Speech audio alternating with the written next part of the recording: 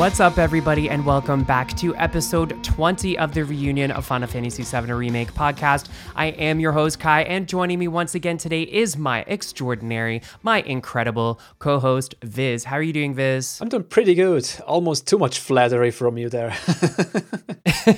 Never. No, There's never enough flattery for the incomparable Viz. For the awesome, incomparable, whatever Viz, yeah. Mm-hmm. Viz. No, it's generally fine, trucking along and still healthy and still doing stuff for CCO and nothing too much of a change, I guess. Just doing stuff. The Final Fantasy 16 analysis is still going on. Right. And the third part of our Aerith Secrets analysis is also being edited right now, hopefully online in around a week, but we'll see about that. Mm-hmm. How is your life going? Pretty good. Just super busy and work. It's just life in general, keeping me busy, and I'm just trucking along like you. And I'm just really glad that we could, sit down today to talk about all of these amazing things about the PS5 launch. And we've got a lot more in store that we're going to be talking about today. But I just want to take a second to just let everybody know that we actually celebrated our 1-year anniversary this month a few weeks ago. And we just wanted to take a second to say thank you to everybody for listening. If you're a longtime listener or, you just recently discovered our podcast, we just wanted to shout out to all of you for your constant support over the past year. And it's been so incredible being a part of this amazing Final Fantasy community. And we've met some incredible people along the way, and, just meeting new people every day actually in our Discord server for the podcast has been awesome. And we just wanted to say thank you so much to all of you. Thank you so much. All right, guys. So the best way to support us is to like, sub, and share the podcast. It's free, and it's the absolute best way to support us here. Like I just said, we are going to be talking about the PS5 launch, Final Fantasy VII Remake at the Game Awards, and all the Game Awards nominations that the game has received. And also there's a rumor about a Tifa DLC, and also a rumor about a definitive edition for PS5. All right, so the first thing we're talking about is the PS5 launch. So the PS5 has launched, and apparently it was the biggest launch in PlayStation history. Sony pre-sold as many PS5s in the first 12 hours of pre-orders in the United States as were sold in the first 12 weeks of pre-orders for the PlayStation 4, and that is from IGN. So what I wrote here is one can infer that the number must be quite high. The exact PS4 pre-order numbers aren't known, but it said in the article that we know it surpassed 1 million pre-orders worldwide by July 2013, which is 4 months before the console's launch, and over 1 million PS4s were sold within the console's first 24 hours after launch. If the PS5's pre-orders numbers in the first 12 hours match the first 12 weeks of the PS4 pre-orders, then we wouldn't be surprised if the PS4 pre-order number is nearing past 1 million in the US. So this person that wrote this article has said that it may end up that not everybody who wants to purchase a PS5 on launch day will be able to actually find one. No kidding. No kidding. I haven't been able to find one yet. I've just been looking online, constantly refreshing pages. I've been going to like a website where it like tracks PS5 stock at Best Buy and Walmart and a bunch of other places. I have not been able to find one yet. And also I wasn't able to snag a pre-order when the pre-orders went live a few weeks ago. So I am without a PS5 right now. What about you, Viz? Are you getting a PS5 or? I think this is the first time I'm not running and screeching for a new console, because I'm pretty content with the games I have right now. And since it's so hard to get one, I just won't bother for a while. And I think I'll wait until one of the more anticipated games come out, like Horizon Forbidden West or God of War Ragnarok or Final Fantasy 16 or what have you. Or maybe even the definitive edition, if it is a thing, for Final Fantasy VII Remake. We'll see. But for now, I'll just wait until all this delivery bottleneck passes, and hopefully get one sometime next year. Yeah, so for me, what I wanted to do was I plan on selling my PS4 Pro.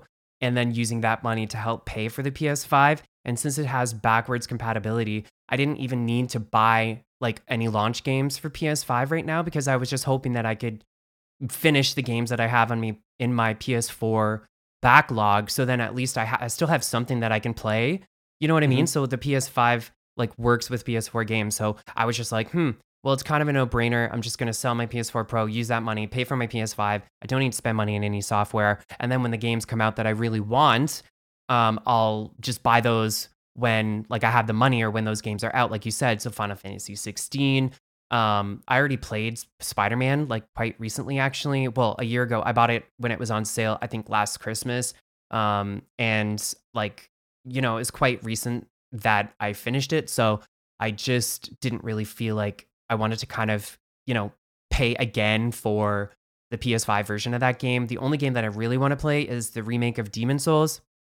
I see, yeah. But yeah, so that was my thought process anyway. And, but I haven't been able to find one. And apparently Sony has made a quote that said they are working as hard as ever to get the PS5s on store shelves for the holiday shopping season near the end of the year. So, I mean, like we just don't know when we're going to get more.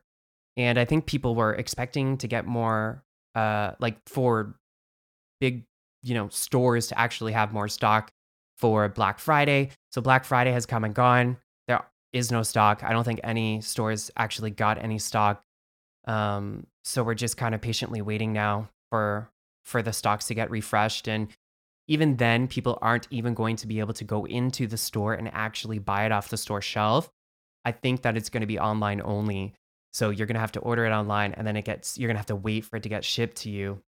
And then there are also those scalpers. Have you heard about this scalper from the UK, I Yes. think, who bought up Yes, I have. 3,500 units and sold them for thousands a piece or something? It's ridiculous.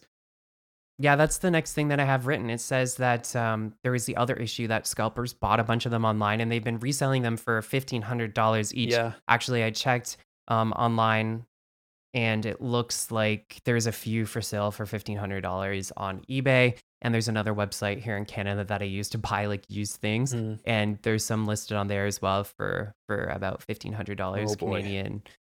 It's pretty ridiculous. Yeah, I also heard about one of those scalpers being raided, like it's been doxxed and robbed. Oh, because people wow. were really, really angry, I guess. But I didn't. Oh my God. Didn't dig into the story because, yeah, I personally don't really care right now because it doesn't affect me. But I probably should have dug deeper into the story to be able to tell you guys this. But maybe just do your research and look the story up yourself to see what's actually about, because headlines can be misleading.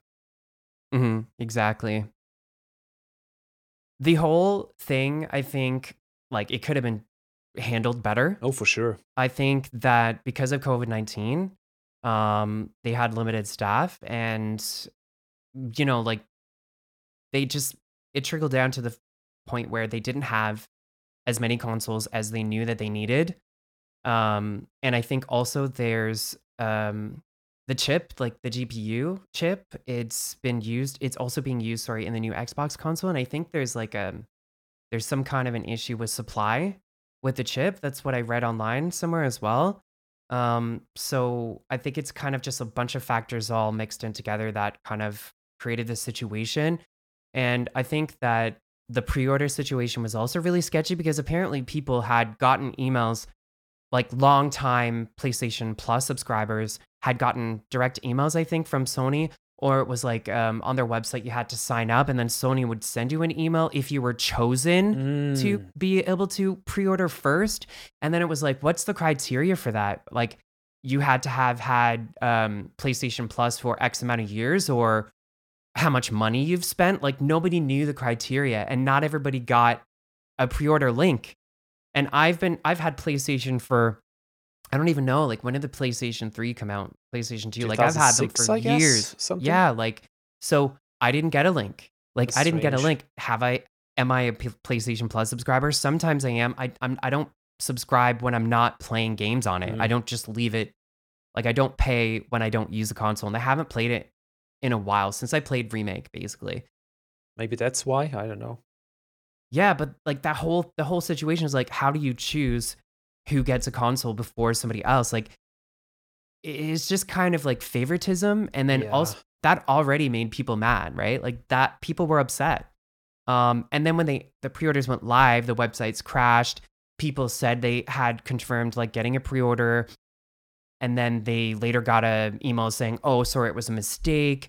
They sold out before, but you didn't get an error message at the time, so we're sorry." And like the whole Oh thing was boy. just it's absolutely ridiculous. Yeah, whole mess. And yeah, it's just it's very unfortunate because people want to buy this console, okay? People Hmm. want to buy it. Like people are ready to throw their money at it.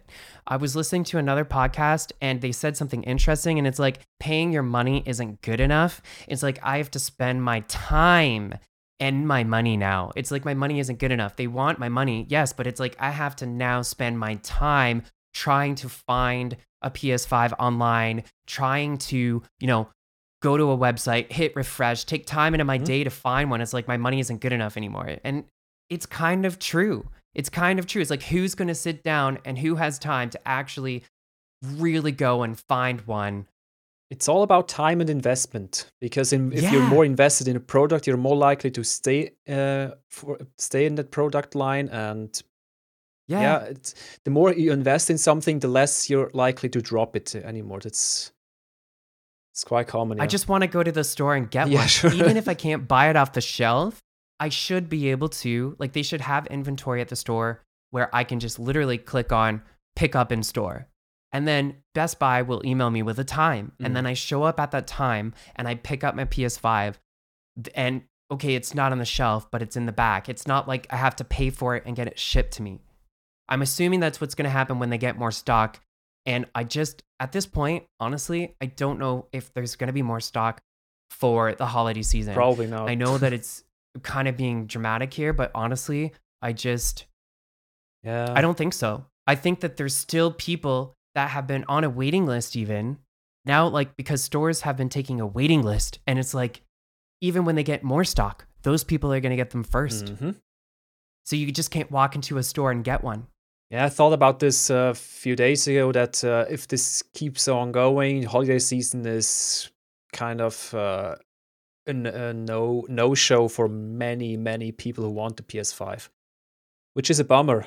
Well, for me personally, not, but I really feel bad for all those people who wanted to get one for the holiday season because they then have time to play or want to gift it to someone or something like that. It's really a mess, and I'm pretty sure it has a lot to do with the COVID situation because there Hmm.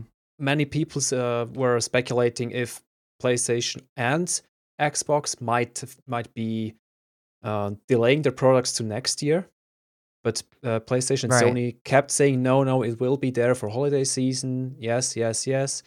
Kept confirming, and people were still kind of on the fence, and they kept their promise, but now they're short on stock because of all this delivery shortages and delays, and it's a whole complete mess. Yeah, just Hmm. to keep schedules and deadlines and to be Yeah. in the business for holiday season. I think this was the main reason for that. And when there's shortage, there's more demand. And as you said, then it's more investment and people want it more. It gets more popular because it's not available anymore. It's also a sales tactic. So maybe halfway a tragedy and halfway planned. I have no idea. It's a mess.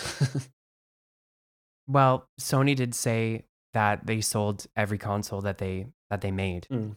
Like they're all sold.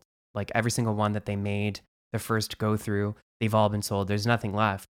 I do remember that there being shortages for I think the PS2 because in Switzerland when we are ordering it, I think I wasn't able to get one at launch day, but maybe 2 months later because they were also just sold out everywhere. Hmm. So Yeah. it was an issue before, and now it's even a bigger issue because of shortages of all components, I guess, because of Yeah. this year's situation. Yeah. I do think it's good that they didn't have any for Black Friday. I think that would have been terrible, Oh, especially yeah. too when the stores are open and people are flocking to the stores and like with the pandemic is still happening, people, So I totally understand. I think it's good that they didn't have any. Like indirectly, this was a good thing because there's no stock, but I still think that if they knew this was going to happen, they could have pushed back the release date so that more people could have had access to a console at launch, and people still could have been safe because they could have just had it so it was online only like they're currently doing, or you order it in store, there's none on the store shelves but they have them in the back, and then you just click on okay, you pay for it on their website and then you go and you pick it up, but you're given a certain time to go and pick it up. Like you have to go and pick it up at this time because they don't want people going into the store at the same time to reduce the social distancing and the transmission of of COVID and everything. And I do I agree with you about what you said about supply and demand. Okay, there isn't enough consoles, so now it's like, oh, the demand is high, people want more, so it makes it more popular.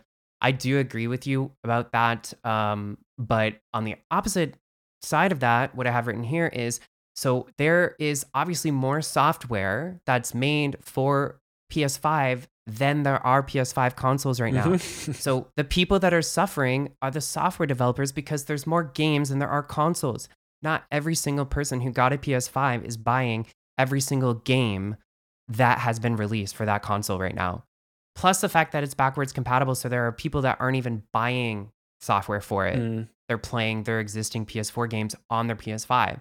So those games are launch games. They're new right now. Who knows how long it's going to take for all those people to get PS5s, like all of us to get them. And they're like, the demand is down now because everybody has one and they're just on the store shelf. Like, who knows?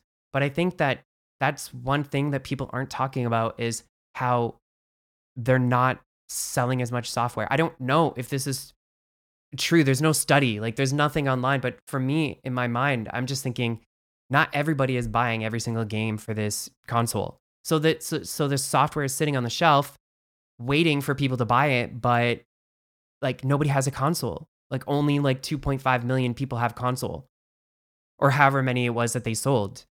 Does that make sense? Or am I just crazy? Like, do you understand what I'm saying? No, I think you're onto something because let's say the PS5 exclusives like get shipped to all the retailers, and they might not be able to sell all of them because people can't play them and thus don't buy them. Exactly. So, yeah. And like Demon Souls is not offered on PS4. Yeah, it's exactly. only PS5. I want to buy it on PS4. Like I will go buy it right now and play it on my PS4 while I'm waiting for a PS5. But it's a PS5 exclusive. You can't even buy a PS4 version of it. So that developer is losing money. And when you're like, Sony has come out and said this about PS4 and PS3, they were selling those consoles at a loss because they make the money back in software sales. And in digital console sales, because the digital console is probably overpriced.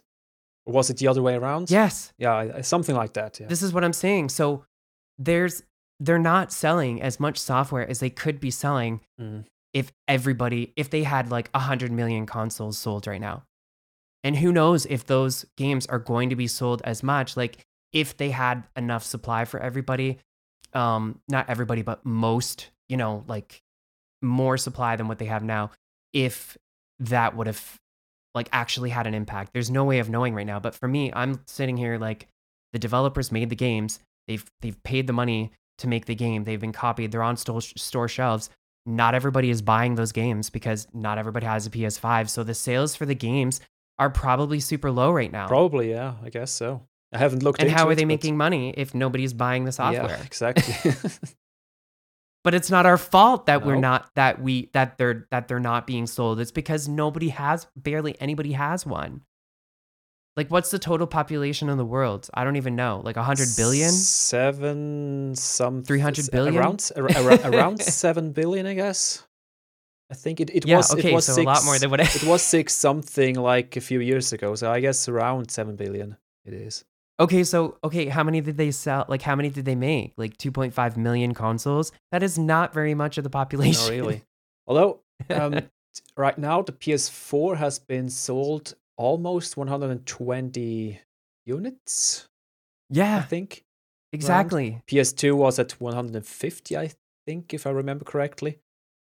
So PS2 is still the highest within the PlayStation family.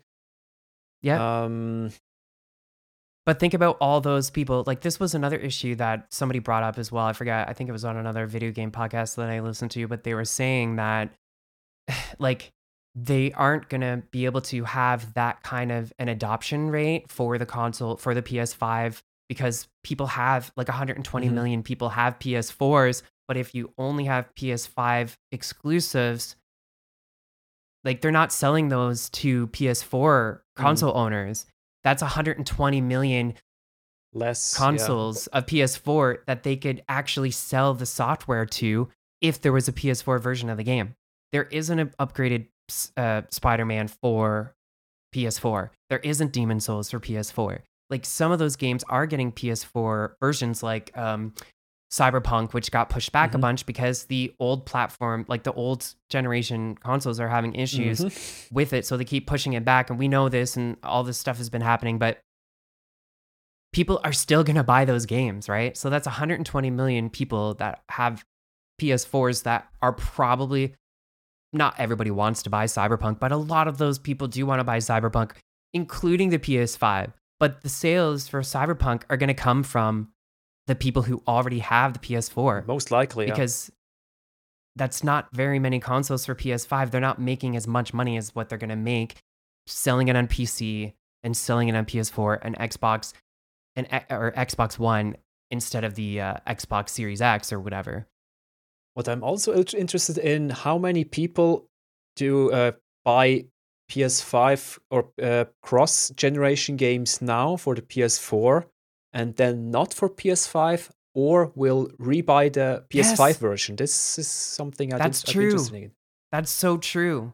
That's another thing as well, actually. But I think Cyberpunk, they did come out and say that their CD Projekt Red actually said that they weren't going to charge for a PS5 version. If you buy the PS4 version, I see. you automatically get an upgrade to the PS5. But that's not every developer. That's just CD Projekt Red. So, like, you don't have to buy a PS5 version.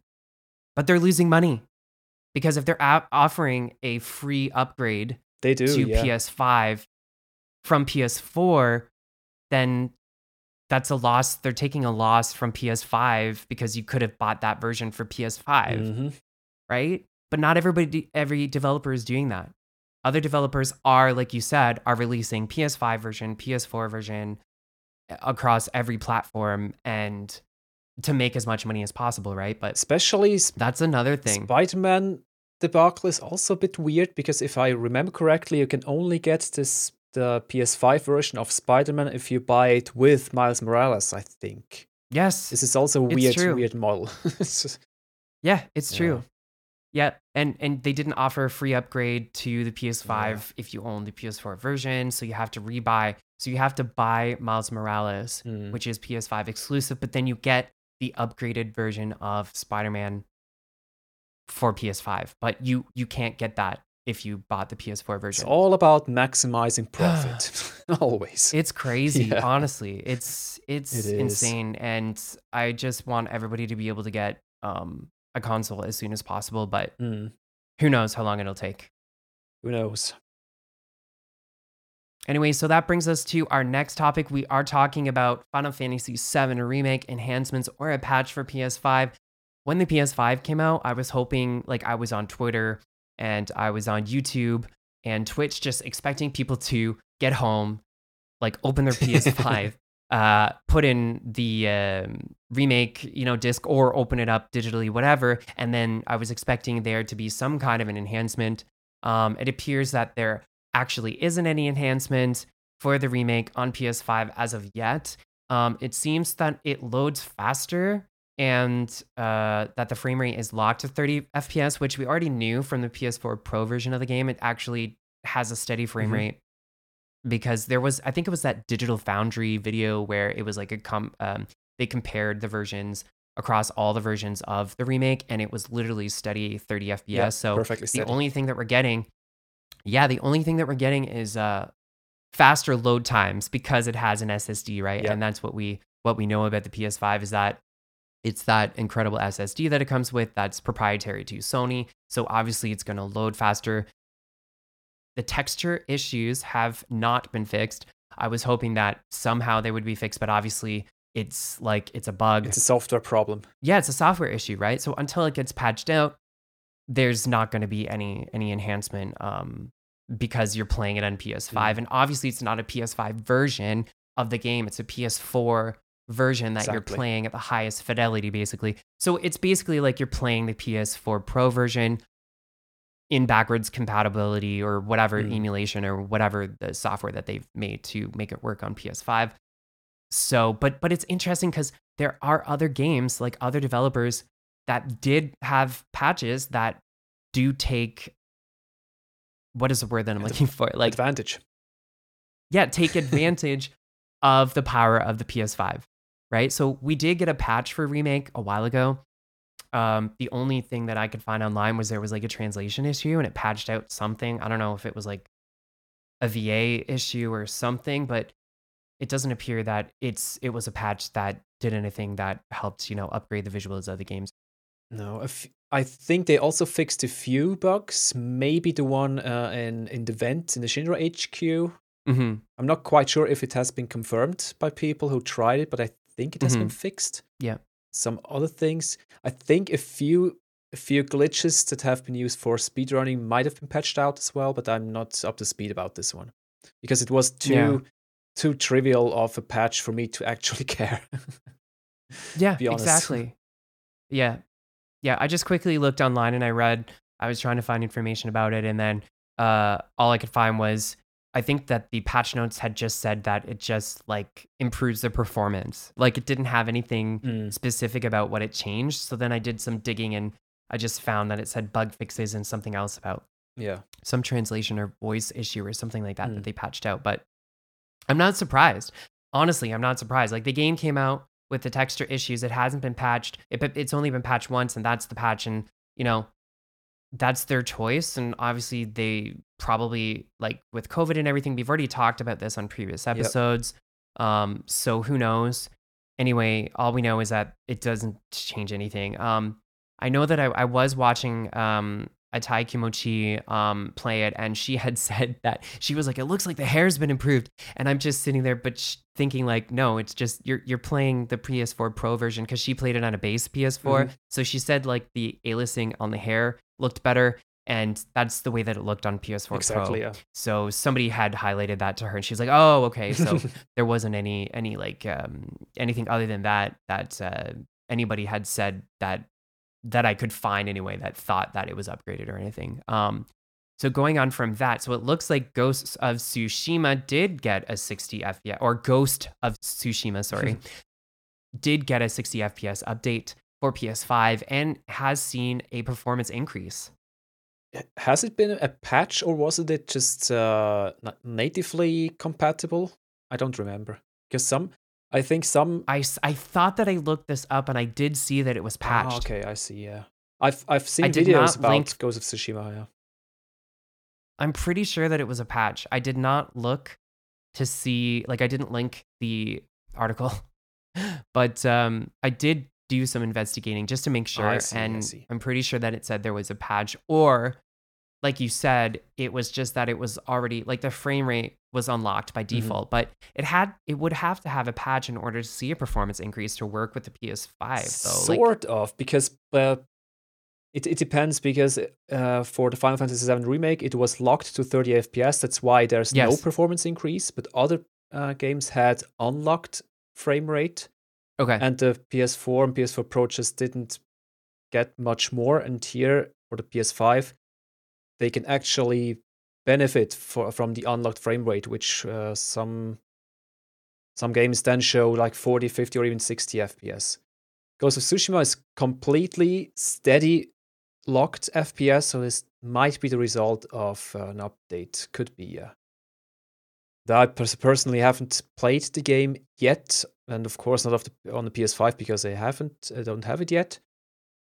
But I don't remember Digital Foundry talking about an update or the Sacred Symbols podcast, which I usually listen to. It's a PlayStation podcast, and I don't remember them saying anything about an update. Maybe I just missed it, ignored it. I don't know.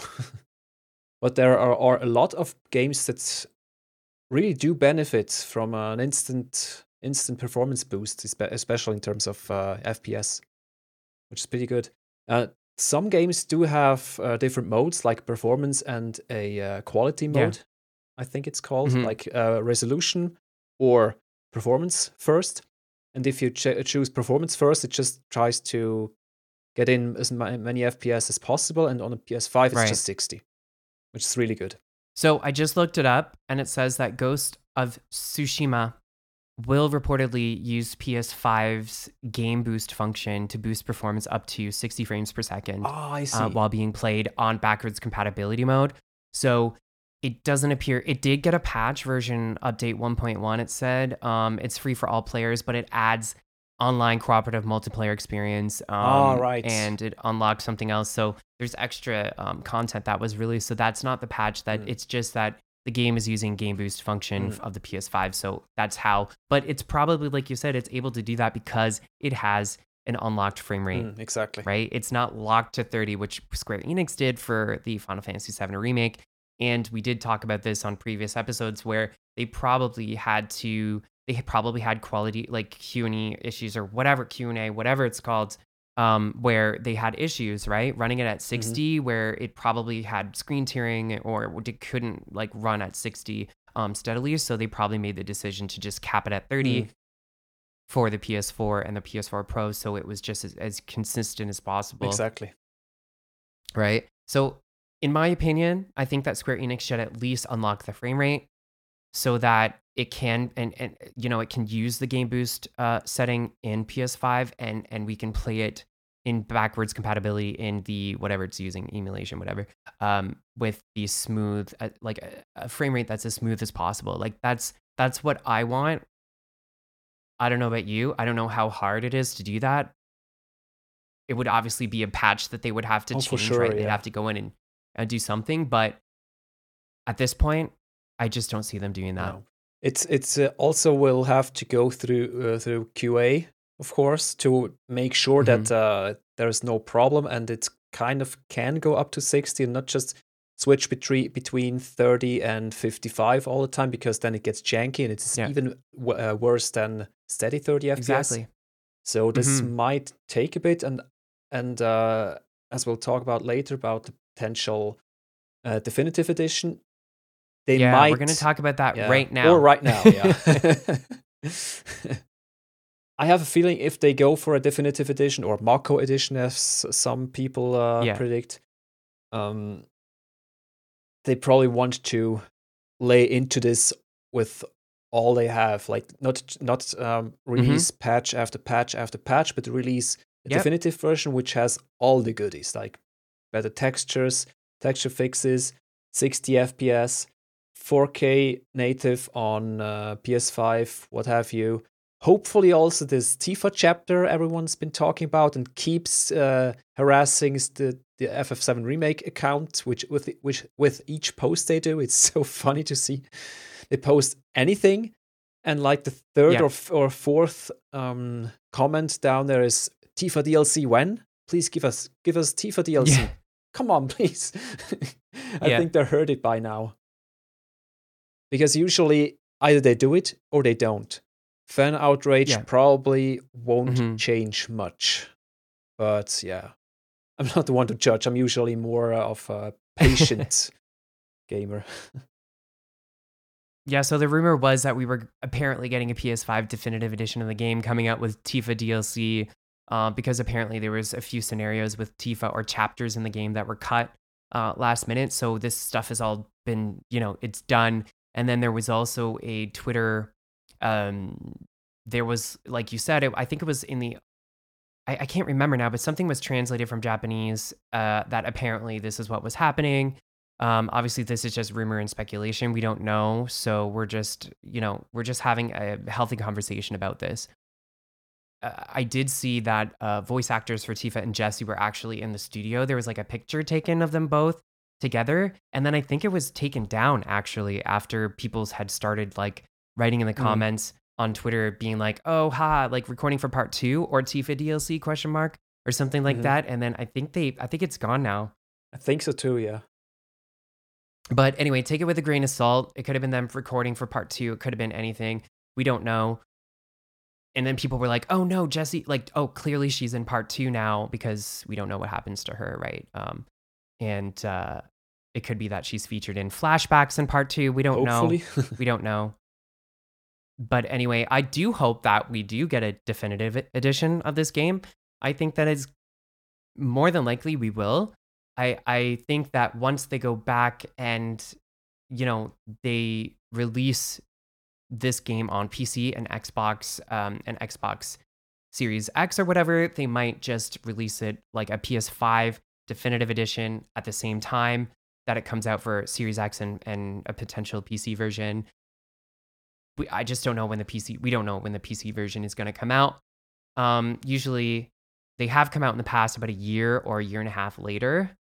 Like, how long did it take for 15 to come out for PC? I think it was a year and a half. I was just trying to remember. I really don't remember when exactly it released. I'd have to look it up, but I think it was more than a year. Oh, okay. Yeah. So we might see an Xbox One / Series X release first, right? And then maybe the timed exclusivity expires, and then they release it for Xbox One, but then they also announce a definitive edition for Series X, and they do a PS5 definitive edition at the same time. Or maybe they want to milk that cash cow probably for as long as possible, right? On the Xbox One version. So they make the PS5 users wait until later, maybe? I'm not sure. I don't think so. Anyways. I don't think so, because it's a PlayStation first game.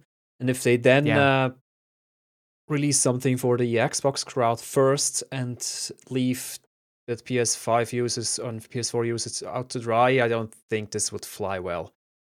Also, I just looked it up. November 29th, 2016 was the original release for Final Fantasy 15, and March 6th, 2018. So almost a year and a half later. What this is now? Not even that's a year and quarter. A year and 3 months or something. Was it later? So it could be that maybe next year by June, July or something, we get the definitive edition. Could be. Yep, it could be that we don't get that until the PC version comes out. Yeah, I think so. Right? Yeah. Like, look at what they did with 15. They had a Royal Edition. They had Windows Edition, didn't they? Yeah, I think it was this wasn't it the same? Because the Royal Pack was an upgrade. Royal Edition was just the base game with the Royal Pack, and the Windows Edition is... Oh no, this was just with the additional scenes and stuff, and the Windows... that was for PC only, I think. No, the Royal stuff is just the extension, like the additional scenes, controlling the other characters from the DLC. I mean, with their slightly different battle system. But the Windows Edition, I think, also had all the DLCs from the first season pass in it. So the Windows Edition might have been happening later. But this quick search, I don't want to search even more and it's all good. Use up time. But in the end, I think when the exclusivity runs out, it might take maybe a few months until there's a definitive edition for all platforms like PC, Xbox Series X, and PS5. Yeah, I think. Yeah, I hope so. And the additional Tifa chapter might be there, or they release this earlier separately. But I don't know which. Maybe everything drops at the same time, because if they have to go through QA for the DLC, and then go through QA again for the whole package for all the other consoles, I think they probably want to do everything in one go to save time. because part 2 is still in development and they don't want to lose time there and keep schedule. Yeah. So it could be that the Tifa DLC isn't even real. Like we don't know. for sure, right? yeah. But it's wishful thinking. I definitely see them. Yeah. I definitely see them releasing a PS5 version with upgraded visuals. Oh, for sure. Definitely. We just don't know. It's just a matter of time. But I would gladly rebuy this game for PS5. And I'm going to buy it again on PC. Like, let's be honest. Yeah, I hope there's an upgrade for PS5 or something, but yeah. Probably have to rebuy the whole thing. I'm not going to be buying the... if they have like a super limited edition, I'm not going to be able to buy it because I bought the first class edition. I see, yeah. So yeah. I have to say no. So if I ever tell you that if they come out with this thing and like I really want it, just try to convince me. Just be like, you know what, Kai, just no. Just your wallet will thank you later. Definitely. I'll try to remind you. Unless if there's a Tifa statuette in there figurine, I wouldn't be able to resist. No. Or Aerith or Red 13 or something, or the whole cast, I don't know. Oh my gosh. Yeah. I'm bad with those figures. I have all the figures for 15. It's so bad. I should have just waited until this game came out and then bought all the figures for this game. I only had the Cloud like figure that came with the first class edition, but obviously I have the sick Hardy Daytona, yeah. Yeah, Hardy Daytona, which is incredible, but I just can't do it. Like I need to like save money. I have a problem. Send help. Sure. SOS. SOS. Please. No. Especially after buying a PS5. Oh my god. Yes. Like I'm in Canada, guys. Canada, honestly, the prices, it's insane. Mm-hmm. It's insane. I heard about it's so that. much more expensive. It's $630 plus taxes for a PS5. Yes. Oh boy. For a PS5 with the disc drive, which is what I want because I only have a few games that are digital and I want to be able to play my current PS4 library that I have on disc. So obviously I'm going to buy that version, but it's $630 plus taxes. Too much. And the games are $100 for PS5 game. Come on. It was almost $100 for PS4 game. Anyway, sorry. It's crazy. It's crazy. I'm going to be broke forever. Like that's the reality. That's the reality. Yeah, it's harsh. Anyway, so moving on to our next topic, we are talking about Final Fantasy VII Remake at the Game Awards. And so unsurprisingly, Final Fantasy VII Remake was nominated for 6 Game Awards. Woo! Yeah, like how many times? 6 Game Awards, it's crazy. Yeah, so congratulations to everybody at Square Enix on the Final Fantasy VII Remake development team.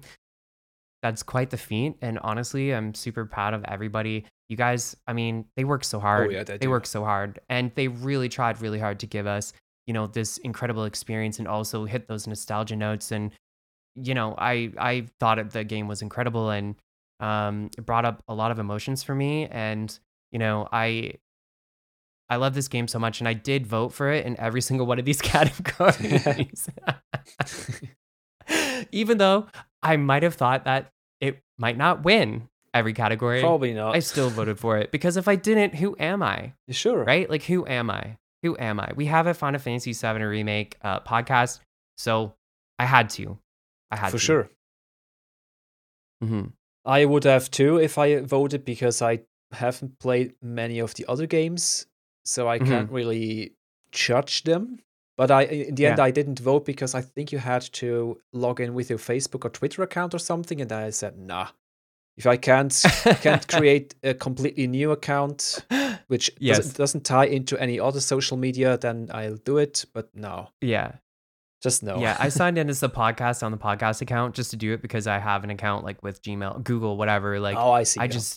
I logged in and did it, but I didn't do it on my personal account. I just did it on the podcast account. So I could have done that too with the CCO account. Oh well. Yeah, it doesn't matter. So I just wanted to go through the list of the nominated categories. Sorry, for the game, and then obviously we'll go through and then just give our opinions about which one we think might win. So also the game was I think it was nominated for Golden Joystick Award, but I right? It was Golden Yeah, Joysticks, which Golden is from Joystick. Games Yeah, Radar as well, but it didn't win. It was The Last of Us Part 2, I think, just swept all those categories. I yeah. think it I've literally won almost every single one. no surprise there. It's rigged the game. Yeah. I didn't look too much into that, but I know that Last of Us Part 2 won. And then people were kind of comparing the Golden Joystick Awards to the Game Awards, so people are assuming that Last of Us Part 2 are just going to win everything for the Game Awards. But anyways, so let's start with Best Game Direction. So we've got Final Fantasy VII Remake, Ghost of Tsushima, Hades, Half-Life, and Last of Us Part 2. This is a hard one. I don't think Final Fantasy VII Remake is going to win this for Best Game Direction. I think it's going to be Ghost of Tsushima or Last of Us Part 2. Possibly, yeah. The direction was pretty good, but some scenes, especially with NPCs and the less important scenes, were basic at best. Yeah. Actually, the real cutscenes, those were superb, definitely. Yes. But the rest, average, I'd say. So Ghost of Tsushima, I haven't played it. I watched my roommate play it a little bit, and it's really, really beautiful. Like just walking Yeah. around and the scenes and the battles and stuff, it's really well made. So I haven't played it yet either, but I did look a lot. Like I researched about it online, and it's just incredible. Definitely. And I think that it has a good chance of winning. And then Hades is like, Hades was it's an indie game, and it sounds like it's an incredible game. People love this game, and I did look at the I looked at the different scenes and stuff and cutscenes, and I was watching, and the voice acting is really good. So who knows? You know, it could be Hades. Maybe. I haven't played Half-Life because I don't have VR. So I see. this was the Half-Life for VR. Apparently, it's incredible. I heard good things about this one too. Yeah, so the choice is pretty difficult, I guess. Although I could see The Last of Us Part 2 winning here because game direction itself is also very well made, especially during gameplay as well, not just cutscenes. So it's it would have been a well earned, or it would be well earned if they won. See, I agree with you. For Remake, like the battle system in Remake is amazing, and I think that's one of its strengths. I think they did a really good job. I think it can be improved. We talked about this before. The cutscenes were incredible as well, but I think it's a strong contender. But I just don't think it's gonna win. Yeah, because the rest isn't up to par, in my opinion. Yeah, exactly. So moving on to the next category, we have Best Art Direction. So the nominees are Final Fantasy VII Remake, Ghost of Tsushima, Hades, Ori, and the Will of the Wisps, and The Last of Us Part 2. So I had said Best Art Direction, honestly, Ghost of Tsushima. I also thought Hades might win because the art in that game it's insane. Like it's so good. It's so good. And it fits that time period of the game, like where it's set, like because it looks like it's hieroglyphics. It looks like that. Like it looks like it's kind of like an alive. Oh, I see what you mean. Yeah. I haven't seen any footage until now, so I can't say anything about this game. I probably should have watched at least a trailer or something because I've literally no idea about this. I'm such a kind of a boomer right now, but in terms of games because I barely play anything anymore. I don't have as much time. It's all anymore. good. It doesn't Remake matter. and Trails of Cold Steel is the only thing I play right now. So it's all good. Yeah. But just by looking at it, what do you think? Hang on. I really need to just pull up a screenshot or something to even be able to say anything about it. Hey, Hades. To all the people that are gonna like rage at us in our email and social media, we're really sorry. Yeah, super giant builder for Hades PS4. Okay, all right. I've seen the character. That's about it. Oh, it's like a bird's view isometric game, I guess. Yep. The colors are really interesting. Looks Yeah. pretty cool. I see now. Okay, yeah. I need to watch a trailer later after this podcast. Looks really good, Yeah. definitely. I just my heart is telling me Hades or Ghost of Tsushima. Although I have to say, Ori and the Will of the Wisps, those Yes, scenes I saw and that's trailers, true. it's so beautiful. I'm It really is. jealous that it's an Xbox only, Xbox Yeah, exclusive. It's same. really beautiful. Yep, I agree. Although I must say, FF7 Remake is also very beautiful if It is. the textures load correctly. Mhm. So in the slums would look so much better if if there were higher resolution textures, It's true. especially in Sector 5. There's so much low res textures around if you're close up, and even low polygon elements and objects. It's just so weird. The quality shifts between extremely well and rather poor, I'd say. So it's really hard to say it will win because it's so inconsistent. If, let's say, chapter 1, 2, the last two, and I think a few in between were also very well made.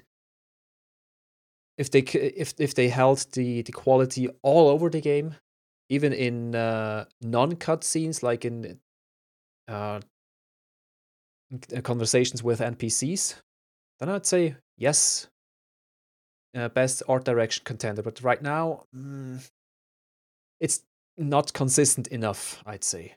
The other games, I Right. think, are consistent enough, but I can't really say anything unless we're talking about Last of Us Part 2, which is pretty much consistent. I didn't see many areas that looked poorly.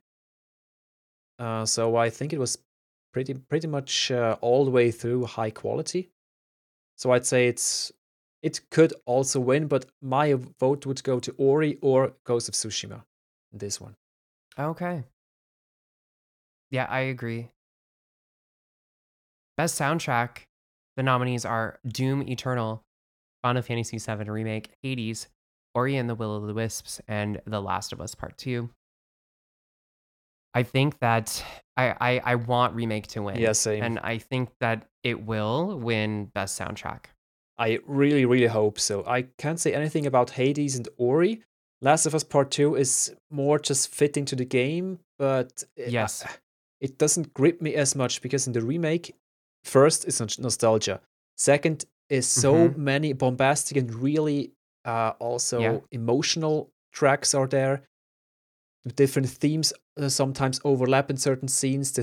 It's just so well made and diverse. Mm-hmm. It's yep. Of course we're biased, but I think it should win. Doom, I heard, has I also think a so too. great soundtrack, especially one Yeah. that pumps you up for the battles. Yes. Um, but yeah, it's also difficult to say because I don't really know how the others sound, Hades and Ori. But yeah, Yeah. soundtrack for me, FF7 remake without any contender. It's just Yeah. can't say anything else here. So best narrative. So the best narrative nominees are 13 Sentinels, Aegis Rim, Final Fantasy VII Remake, Ghost of Tsushima, Hades, The Last of Us Part 2. Honestly, I think it's going to be between Last of Us Part 2 and Ghost of Tsushima again. Possibly, but not for me. Not for me. For me, it has really good qualities. The scenes are really good, but there are so many little flaws that kind of destroy certain scenes or even messages for me. I have a huge contention with certain parts of the game in terms of narrative Okay. and also how it's structured. Like I don't know, but if the majority thinks it's superb, fine by me. I wouldn't vote for The Last of Us Part 2. Hades, no idea. Ghost of Tsushima, I heard so many good things about it that there are so Yeah. many also smaller stories woven into the greater narrative. Mm-hmm. And that Jin's story and backstory of other characters are so well made and fit so well into this kind of half historical, half fantastical, or just made up history of Japan. I think it's a really good contender. FF7 Remake has a few parts which the overall story is really good. Some parts of the story would have to see how the later parts play out to actually judge. For example, the ending. Right now, it's up in the air, and certain choices like the additional story in chapter was it 11 in the graveyard? It was I liked it, but it was weirdly positioned within time of urgency, so to speak, and it felt a bit weird. Chapter 14, please please remove the sewers. There were again inconsistent. Overall, really great, perfect chapter 1, really great chapter 2. Chapter 3 was a nice downtime when you had time to just muck around and learn about the slums, and the people was really good. Chapter 4 was a good change of pace as well, and new addition. We learned a bit more about Jesse. Then you had chapter 5 and 6 and 7 for the second bombing mission, which was kind of a bit drawn out, but still really good because we learned so much more about Midgar and the lore and how everything works. 8 was also well done with Aerith, so you have kind of spent more time with Aerith and the kids and learn about the slums, etc. Chapter 9 was phenomenal if you eject the hands. The robot hands was a bit too much. Yeah. And then, 10 and 11 a bit drawn out. 12 had its issues in terms of tone. 13, good and bad. 14, just a slog and a drag. It had good moments, but 15, I know, it was just there. And 16 until 18 was really great again. So it had, let's say, in the... it had pacing issues, definitely pacing right? issues, like it had, where it's kind of like, okay, we've been doing this for a while now. I feel like it doesn't need to be as long to get your point across. Yeah, exactly. But, exactly. So I think that the flaws are gonna weigh this down a little bit, like to disadvantage it for sure in this category. Yeah, and also because it's just part 1 of the whole story, and many things for later parts are set up now. So this also will probably not have it weighed in best narrative. Yeah, and also the addition of the whispers, like all of that stuff. That's it was very controversial, I guess, to say the least. And I don't. In the end, I like it, but only because I've analyzed it to death. Exactly.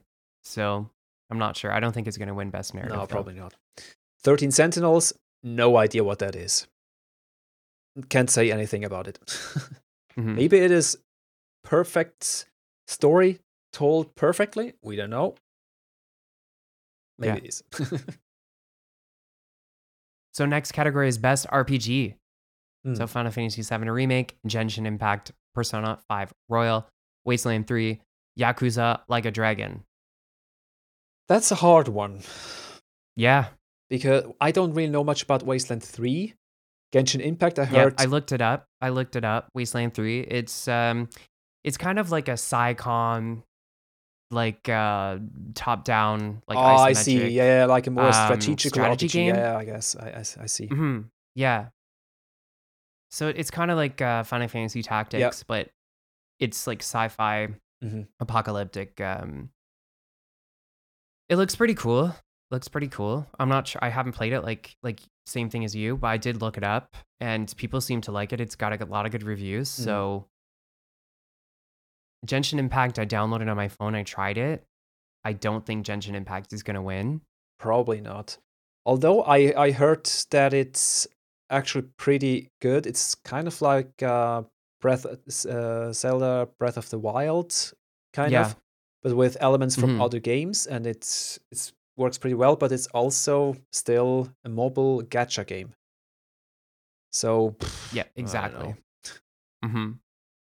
Apparently, the new Yakuza is really good as well. It got good reviews. And like the Yakuza games are like they're pretty story based. Yes. But then they're also ridiculous where there's things happening. It's like you'd never ever do that ever like experience that in any other game or in your life. Do you know what I It's mean? pretty Just wacky, it's yeah. just like yeah, which I applaud them for. And it's like GTA 5 as well, kind of thing, but even like more out there. Yeah, So, definitely. like, I haven't played this one. It's got really good reviews online. A lot of people got a lot of good things to say about it. I think it's a good contender. Oh, for sure. Persona 5 Royal, I think that I don't think it's going to win. I think that it's a really good RPG, but essentially it's Persona 5 with like an expansion that's been bundled in with it. There's new characters and there's lore and things that are added. I looked it up online. I haven't I played see. Persona 5 Yeah, Royal. right. I have Persona 5. I didn't finish it, but I looked it up online and yeah, it's like Persona 5, but they've fixed things and they've added new characters that you discover and can use um, in your party, like when you're battling, and there's more story, like background story about those new characters and stuff. So it's actually just the expansion that's here on as a contender, right? It's not a brand new game. Yeah. It's not a brand new game. People who love Persona 5 and listen to us are gonna hate me, but it's not a Yeah, brand I new see what you mean. storyline. Yeah. It's not. Like you still go through the same story beats from the beginning and then you get to a certain point and then you meet a new person that you can recruit on your team, like that comes and helps you, and that person has lore and story behind them, and you figure like you find things out about them. But it's more like it's like a definitive edition of Persona Yeah. 5, right? And I'm actually surprised that it's included. Yeah, I was about to say that because on this list, because it's not, or like the definitive edition. I guess the same thing could be said about Final Fantasy VII Remake because it's a remake of an original game, but it's actually been remade. Not really. I'd say it's. But it's not an expansion. Like it's not a DLC. Yeah, or it's not like a Final Fantasy VII, the original Final Fantasy VII game with extra content that's just been released. Yeah, it's a completely different story compared to Persona 5 Royal. It's a completely new game. It has the same story, like at a basis level, but the rest it's a completely new game. Has new, like new gameplay, so to speak, or extremely updated gameplay. It has new scenes. It is voice acted. It is different direction, so to speak. It looks much different. So the name, the word remake in the name can be ignored for this. But Persona 5 Royal is just the same game with some additions, as far as I can tell, as far as you told me. Yeah, and the Persona That's 5, why it's weird. The original version, when did it come out? I think it came out like 2016 as well. It came out a while ago. I think it was like half a year before. It came out for PS3. Yeah, it was. Was it? Did it? I think. In Japan, it did. I'm pretty sure it did in Japan. In Japan, it was before, like a year earlier, 2015, 2016 for the West, because I think it released in the same year as Final Fantasy 15. Because I do remember that there was a question: which one will you buy, Persona 5 or Final Fantasy 15?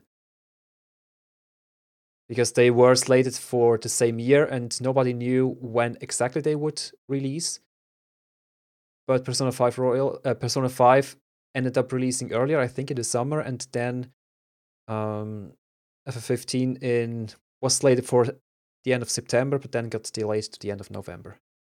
That's how I remember. Maybe I'm wrong, I don't know.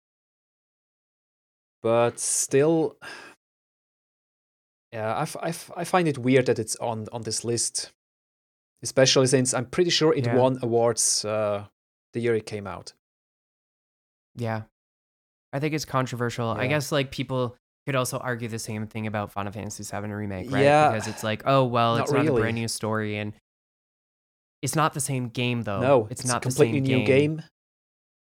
And the original is also 23 years old, so it's not comparable to Persona 5 Royal, which it's just 4 years later. But I don't know what the actual prerequisites are for being a contender. Maybe Persona 5 Royal fits or ticks all the boxes, then it's fine, but I still find it a bit weird. I think that Final Fantasy VII Remake has a good chance of winning Best RPG for this year. For sure, because gameplay-wise, it was really good. I think that it does have a chance of winning. I think it's a good contender. Yeah. I'm not sure what other RPGs were released this past year because I've only played this one and a few like other ones, but I just think that it has, compared to these other nominees, I think that it has a good chance. Although I must say, I think there are a lot of people who really love Persona 5 Royal and love its systems and the game itself, so...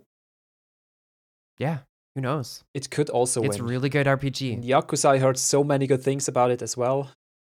Yeah. The others I'm not too familiar with, so hard to say. All right, so the next category is Best Performance. So we've got Ashley Johnson as Ellie in The Last of Us Part 2. Do you want to say this name? Because I'm going to just... Daisuke Tsuchi as Jin in Ghost of Tsushima. Thank you.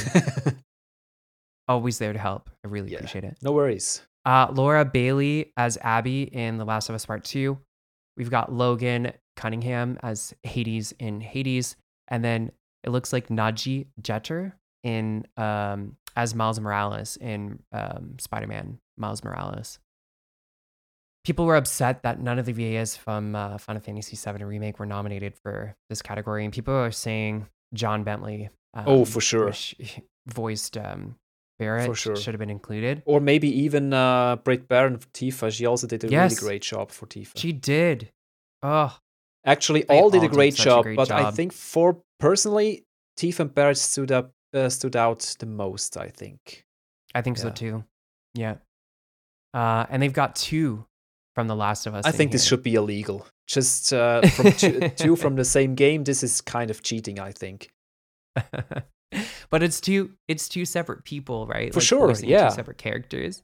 So I guess it could be argued that maybe they just wanted their performances are so good that they have to include them both, right?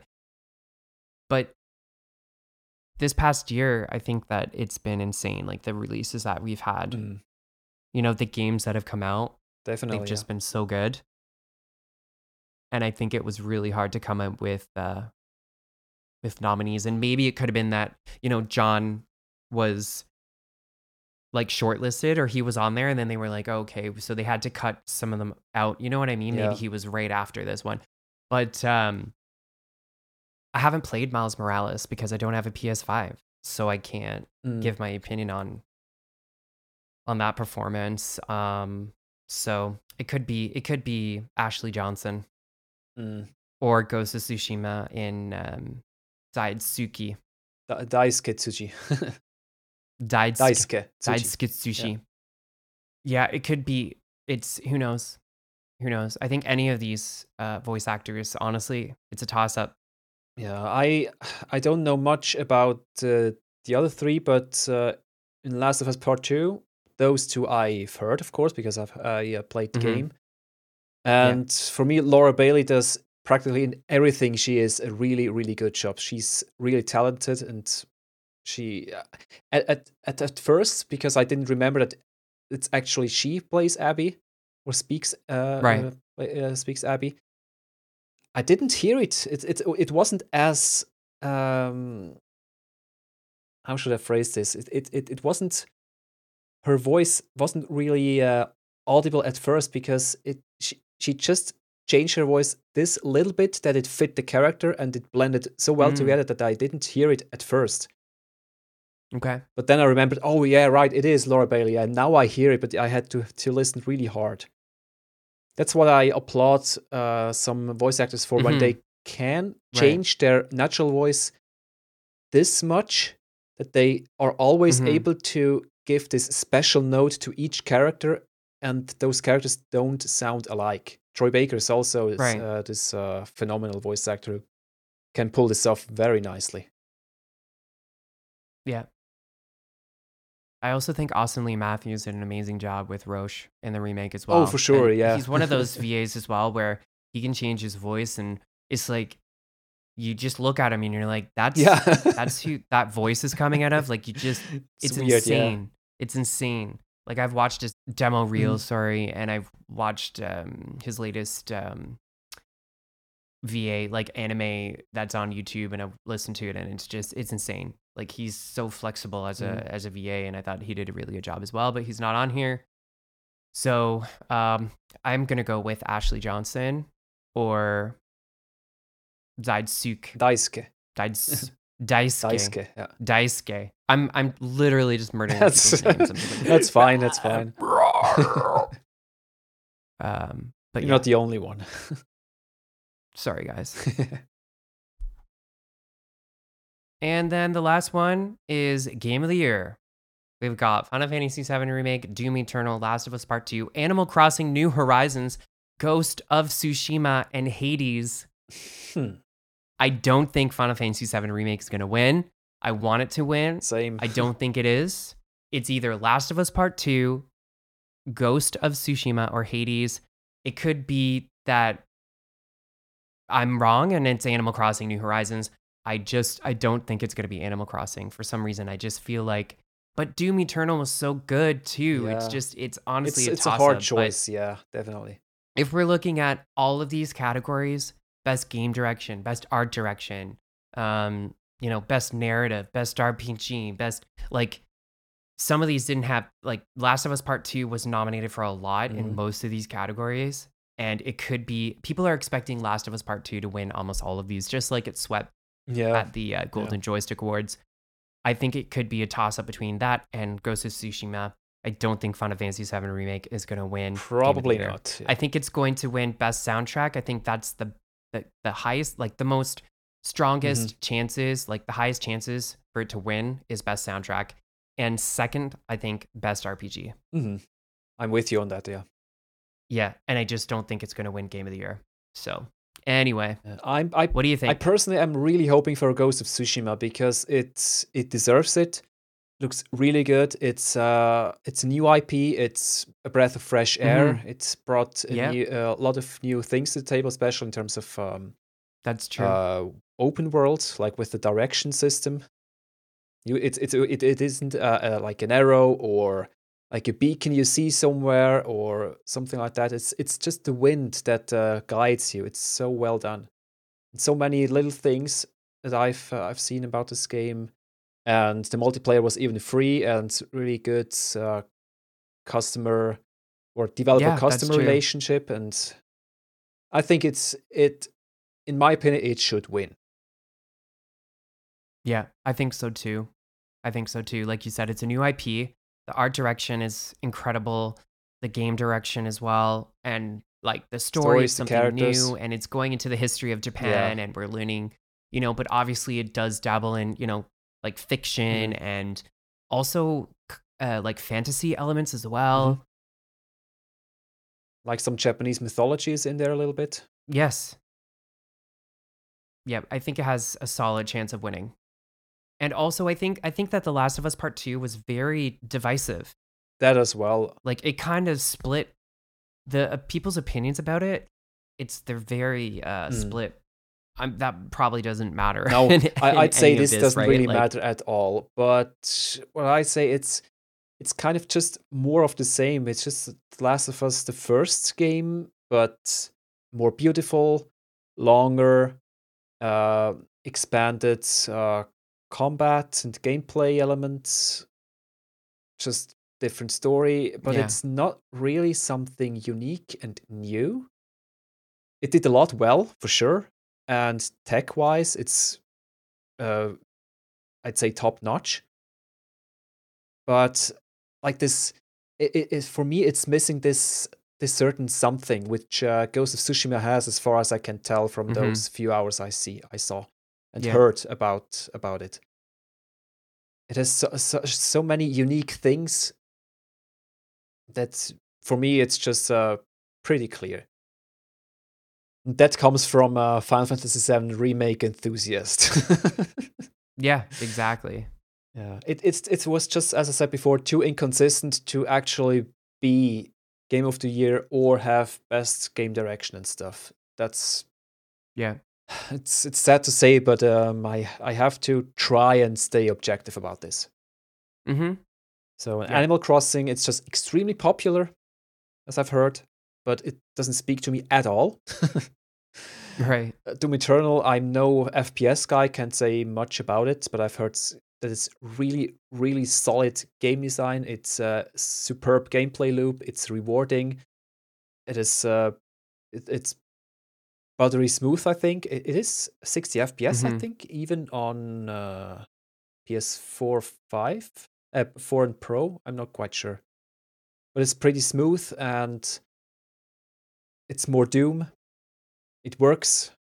Great gameplay design stuff. So I wouldn't be mad if Doom Eternal would win. Yeah. Mm-hmm. Wins. Yeah, we had a big year this past year. It's crazy. Yeah. It's crazy. Like all the games that came out that are just so good. I am kind of surprised that Resident Evil 3 isn't anywhere on there. I just realized. Mm-hmm. But maybe it was just a tad too Maybe. or not up to par with the rest. I don't know. Mm-hmm. Yeah, I wonder if it's like the game has to win a certain amount of these categories in order to be like in order to win Game of the Year. You know what I mean? Yeah, or even in is it even in any of the categories? Is it? No, I haven't Resident seen Evil it 3 is not. anywhere. No. I think No. that's what kind of baffles me a little bit, actually. Yeah. Yeah. There wasn't a horror best horror game category, so that's probably why. Yeah. I picked out the ones that had Final Fantasy VII Remake in them because some of them didn't. Yeah, definitely. So like best performance didn't. I chose this one because I just wanted to talk about for sure how John wasn't chosen. But there are other categories as well, like also multiplayer, esports, family game, and all those other things. Exactly, family game. There's another one too, VR or something. VR, it was like Phasmophobia or whatever was esports probably going to win that one. Best community, whatever. This wasn't really pertinent to our podcast, so I'm glad you only chose those more important ones. Like I'm a Dota 2 fan. Dota 2 wasn't even on there for anything. Right? I know that Shiver was on there. She's a popular like caster or whatever, and she was nominated and I voted for her. I hope she's amazing. But like it was League of Legends was in a lot of those categories, but Dota wasn't anybody to be seen. And I thought that like they deserve to be there, but they're not. So anyways. Oh well. Yeah, exactly. All right, so the last thing we're talking about is will Final Fantasy 16 release in 2021? Apparently, there was an article that was published in official PlayStation magazine that had said that it was releasing in 2021. Apparently, it's a misprint. We'll never know, but that's the reasoning was, I guess, they had made a mistake in print about that. They retracted that statement and saying that they don't know when it's going to come out.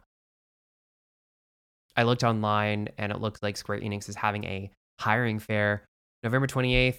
For multiple positions. That was yesterday. Multiple positions for the Final Fantasy 16 development team, including enemy designer, level designer, UI designer, environmental artist, visual effects artist, technical animator, narrative designer, animator, and cinematic artists. So it looks like that a lot of these are just really putting the extra details and polish and truly bringing the game to life. Narrative designer and level designer are pretty interesting. To see them fully flesh this out more. That doesn't make any sense. I don't know what that sentence is trying to say. I think I was really tired when I probably wrote this. But the argument online that I read was that it's closer to being released than we thought because at this stage when they're hiring this, it's just about putting the finishing touches and like the scenarios are all done and like for sure. It's just finishing it up. It might even be playable from start to finish, but unpolished and without many optional stuff, like just the main story. And it might work in general. Maybe they even have to insert certain bosses yet, but the story itself is done and the areas are all done, like roughly, or maybe even more than roughly. So enemy design, it could just be design the rough enemies better or add a few more Yeah. bosses, or add optional bosses, or the less important enemies, work them out a little bit better. Right. Level design is the same. You can always design a level like as a draft, and it might work, but the level designer then just goes in and makes it better, change stuff around a bit. No, we should place this one here. We should just switch around because of play progression, what have you, or it's not really clear where to go, so we have to put like a point of interest there. You see that you see, oh, okay, it's this one, because I think we'll have more expansive zones. So it's really important that that each area or each part of the area is kind of unique, and you always know according to landmarks where you are, where you have to go, which is really important. Because otherwise players would just get lost, and a level designer could even late stage be there to like fine tune everything. UI designer as well. Yeah. UI is constantly reworked. We've seen this for the remake with the first trailer and then the screenshots and then the later trailers. There was a pretty big evolution between the UIs. And since in this first trailer we haven't seen any UI at all, even in the battle scenes, so the UI is probably just preliminary for now. So a UI designer can also just go in late and fix everything and make it smooth and understandable for the audience or for the player. Environmental artist, the same, just to smooth out the rough edges. Like, the environments are kind of done, but maybe in a rough state. We have seen in the trailer it's pretty rough in certain places and could use an environmental artist. VFX, also the video effects, you don't need this flashy effects from the beginning. You can insert a few ones that kind of look cool, but are not final at all. Technical artists and technical animator, I'm not quite sure what they do. Probably more on the engine side, like animator. That's like the animation engine, probably not the ones that actually animate.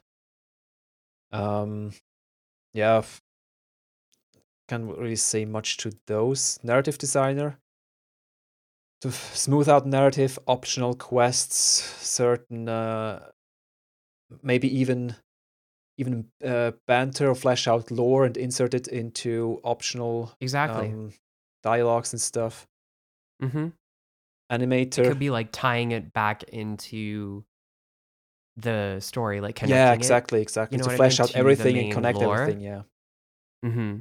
Animator, you can always use better animations for anything.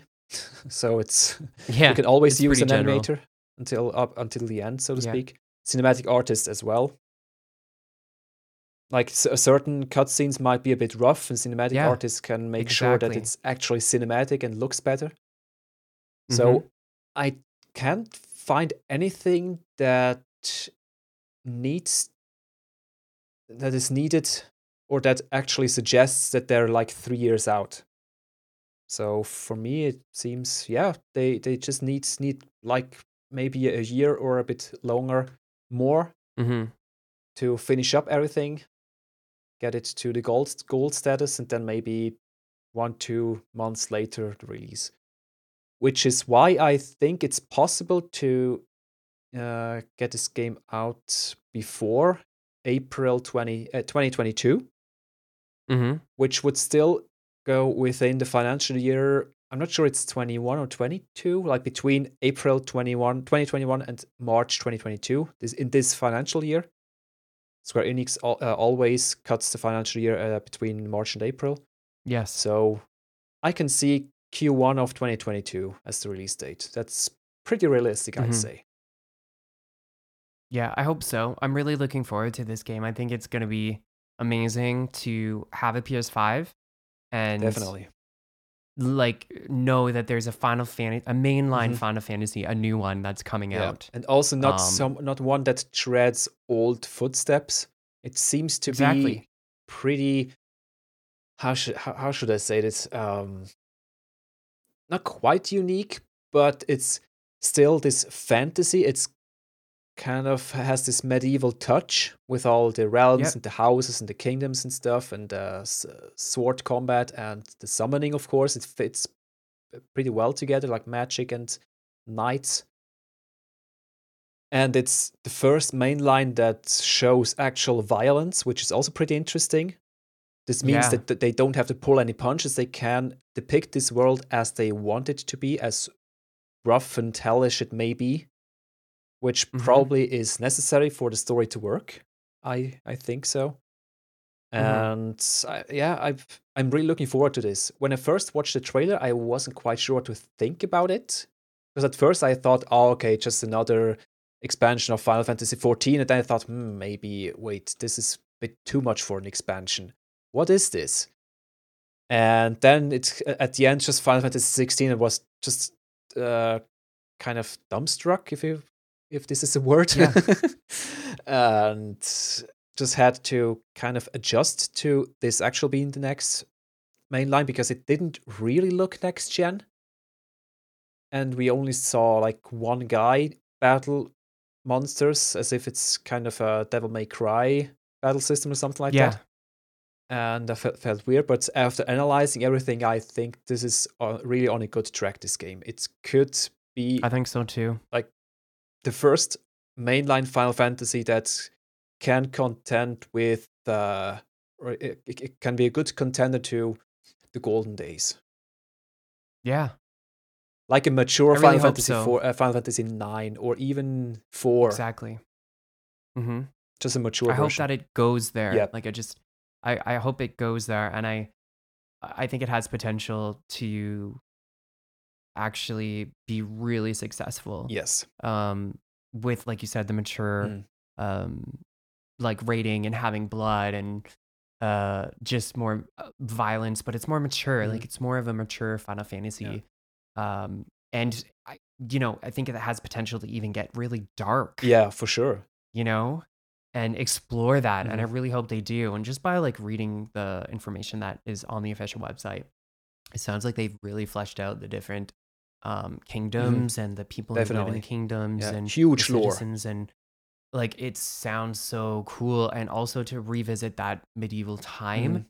which like I haven't really played a game that had, like, I'm trying to think of a game recently that I played that had like a medieval setting. The last one was Witcher 3, I think, that I played, that had that Yeah, kind though I of. think this is even further back in the past, like Yeah. comparatively. Yeah, Yeah, but I just mean like with yeah, castles sure, and, for sure. Yeah, ride horseback riding yeah. and sword combat Mm, and that sort of thing. I think it was Witcher 3, the last one that I played, that mm. had that.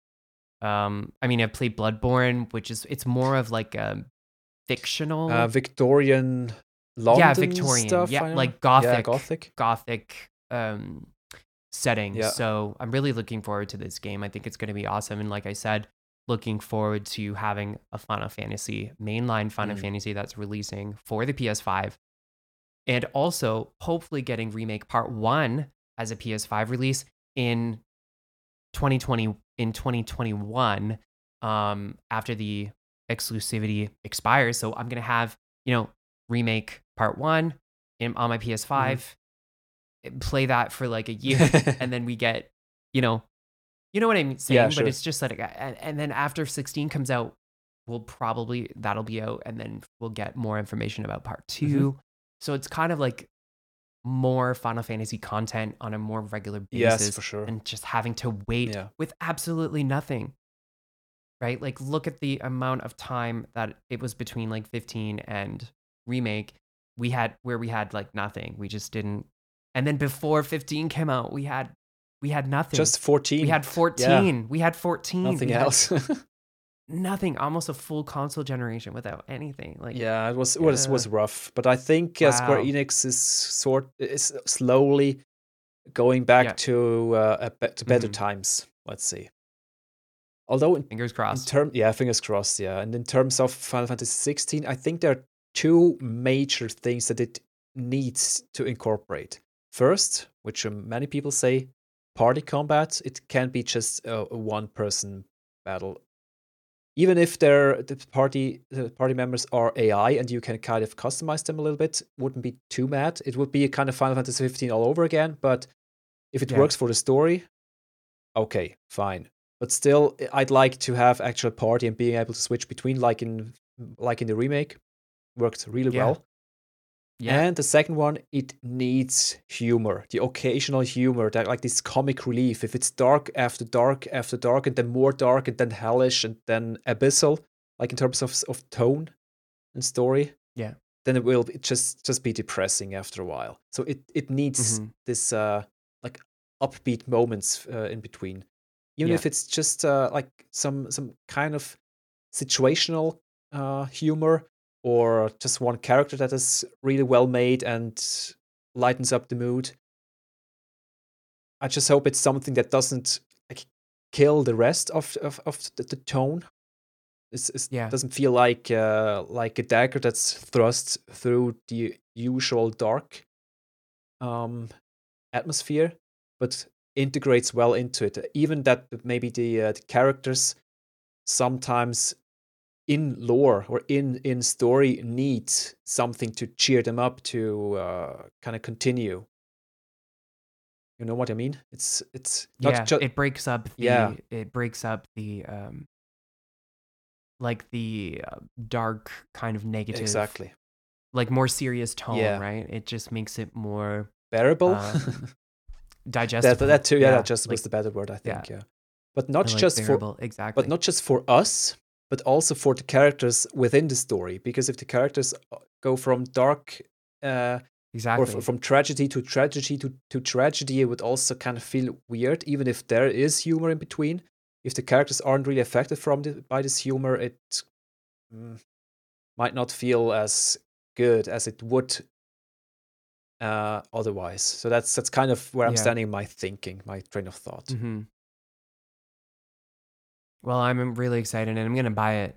I'm gonna buy it whether it's bad or not. I'm gonna pre-order it. Let's be honest, right? Final Fantasy is probably the only series I just pre-ordered because I know I get my money's worth. Even if it's not the best game, it will be good to at least play through once. And 100%. I agree. Yeah, and I want to support Square Enix, and I just want them to continue making Final Fantasy games, you know, and I just want to show that support.